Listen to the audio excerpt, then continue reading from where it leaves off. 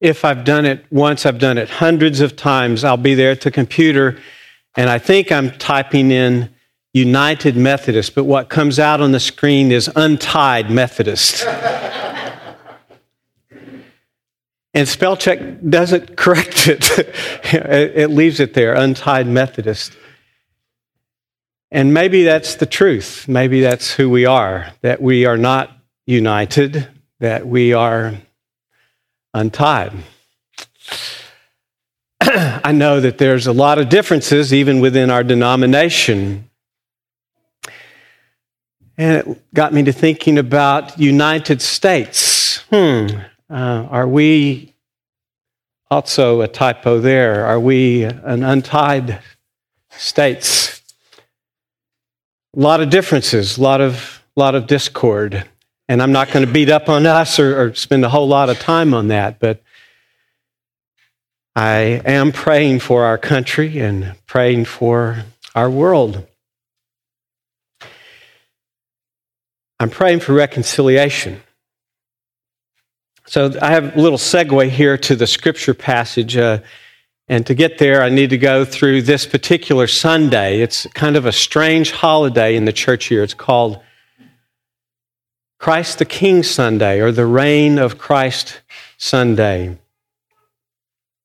And it's the last Sunday in the church year. I know that just snuck up on you, but that's the way we Christians tell time. Advent starts next Sunday, the beginning of the church year, that season of preparation for the coming of Christ, not just as a little baby, but as the one who comes at the end of all time, who brings everything to completion. This is a fairly new holiday, Christ the King Sunday. It wasn't established until 1925. I didn't know that till I was looking it up this past week. But at that time, there was a lot of secularism. I can't say that word, but the people worshiping things of this world instead of Christ the King. And so the Catholic Church went and said, we're going to have a new holiday that recognizes that Christ is above all powers, over all rulers, over all authorities. And so that's what we have in this passage, that Christ has come as the ruler over every power and over every authority. This little letter is written by Paul to a house church in Colossae, that's in Turkey. I had to look that up. And get this is a really strange piece. He was probably writing from kind of house imprisonment in a nearby town in Turkey called Ephesus.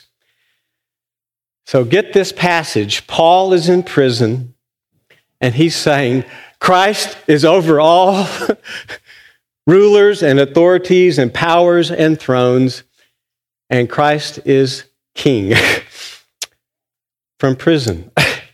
He is saying Christ has united in himself all classes, and get this, the cosmos. Did anybody look Monday night at the supermoon? Anybody go outside? Anybody at all? He said, Christ is over that. Christ is over the sun. Christ is over our solar system. Sorry, Pluto, you're no longer a planet. But and Christ is over the Milky Way, and Christ is over not just our galaxy, but all of infinity. Christ has united all things in himself. And again, not just all things out there, but all peoples, all classes, all races, over all authority, over all power. All things are reconciled in Christ. And it's strange how Christ does this. Christ does this by a cross. I know we have these beautiful images in our churches these days, and we wear it as jewelry, but this was an instrument of pain and punishment and death in the Roman Empire. And Paul says, God's chosen this kind of king, not wearing a crown with jewels on it, but a crown with thorns.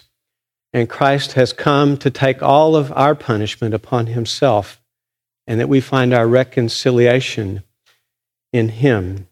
We find peace through his blood, it says in the scripture. We are united in that way.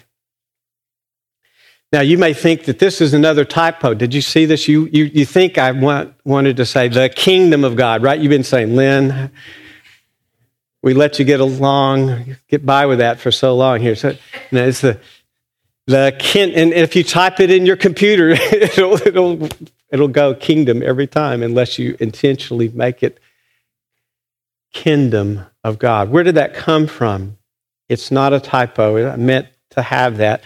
I started going to seminary in the mid-1970s, and this was at a time when liberation theology was coming about. And voices from the margins, from women, from Latin America, from other places where we had kind of pushed people off who still wanted to follow Christ, they were saying, hey, what about us?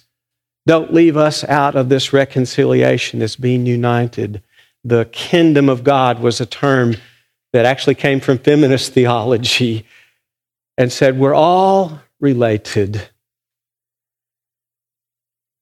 I like that we need to understand that it's not simply a patriarchal kind of understanding in the Christian faith, not just about males and not just top down, but we are all related. The passage says Christ is the firstborn of this new creation. He's sort of like a new Adam. He's creating a new community, a new family. And when Paul writes those house churches, he says, you're brothers and sisters together in Christ. You may not have noticed in this passage, but it's a lot like a baptismal hymn. Maybe that's where it came from, that our identity was caught up in this sacrament, where all those other differences are washed away, and we're related in this sacrament to one another. We are kin to one another.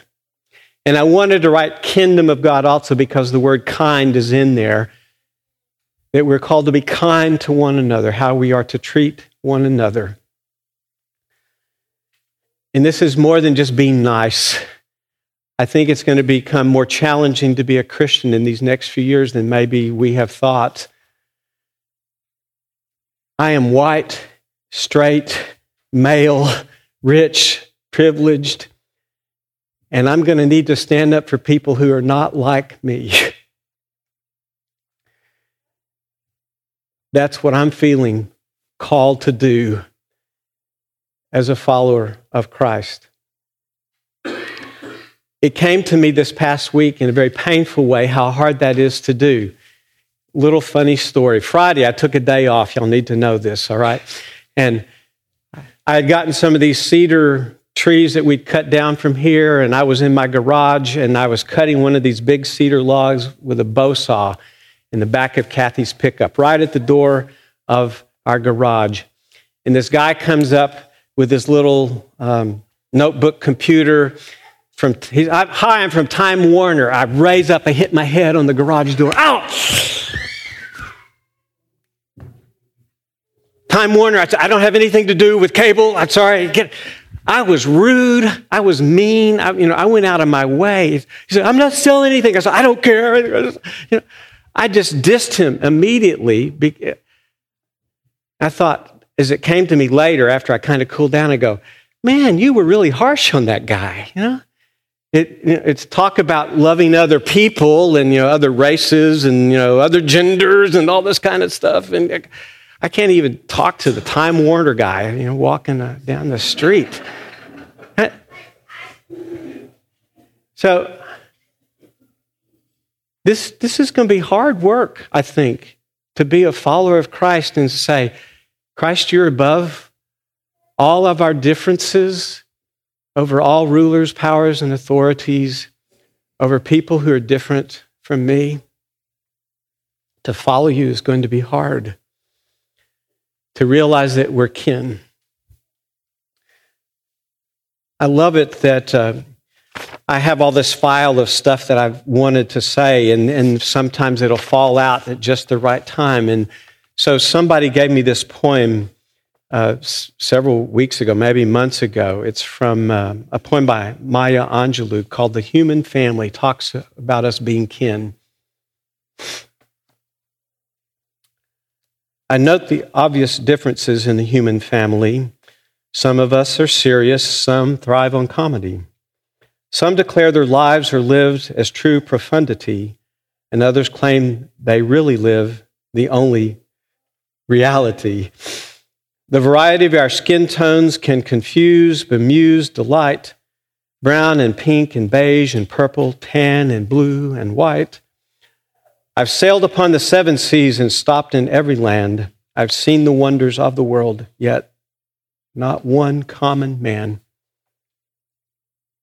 I know 10,000 women called Jane and married Jane, but I've not seen any two who really were the same.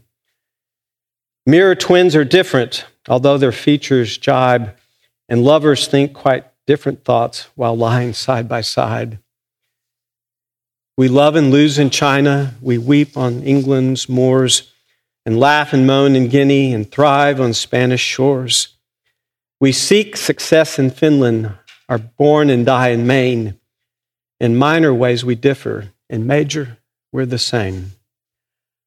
I note the obvious differences between each sort and type, but we are more alike, my friends, than we are unalike. We are more alike, my friends, than we are unalike.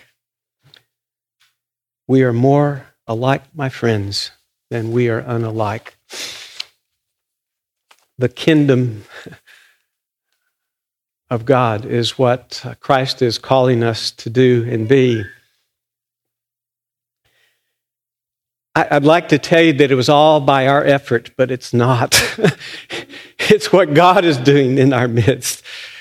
And I think as followers of Christ, we're called to see what God is doing and to jump on that and be a part of that and say, yeah, that's where I find my hope in this world. I had a little glimpse of that last night as we had a banquet at First United Methodist Church downtown, and Justice for Our Neighbors. It's JFON is the acronym. Methodists, we love acronyms, JFON. And 250, 300 people in this room and lovely meal, but the challenge was to support this group, the Methodist mission in our area, Justice for Our Neighbors, to help undocumented workers get those papers. This group has helped 238 cases just this year, in the year 2016. And we heard stories of Mateo from Guatemala and Alejandra. And we're more alike than we're unalike. Stories that really move us. And the pastor who gave the benediction had a wonderful quote. She was giving a quote from a Benedictine nun. And the quote is this: "There's not anyone we can't love once you've heard their story." And I think that's what we're called to do in this passage, is one nudge, is simply to listen to one another in this age. Maybe to listen to God for those places that we're called to stand up and advocate for those that maybe have been pushed to the margins. And we're saying, no, we're more alike than we're unalike, that we are more kin in this kingdom of God. So the good news I have to share with you this day is this, that in Christ, God is reconciling all things. Amen.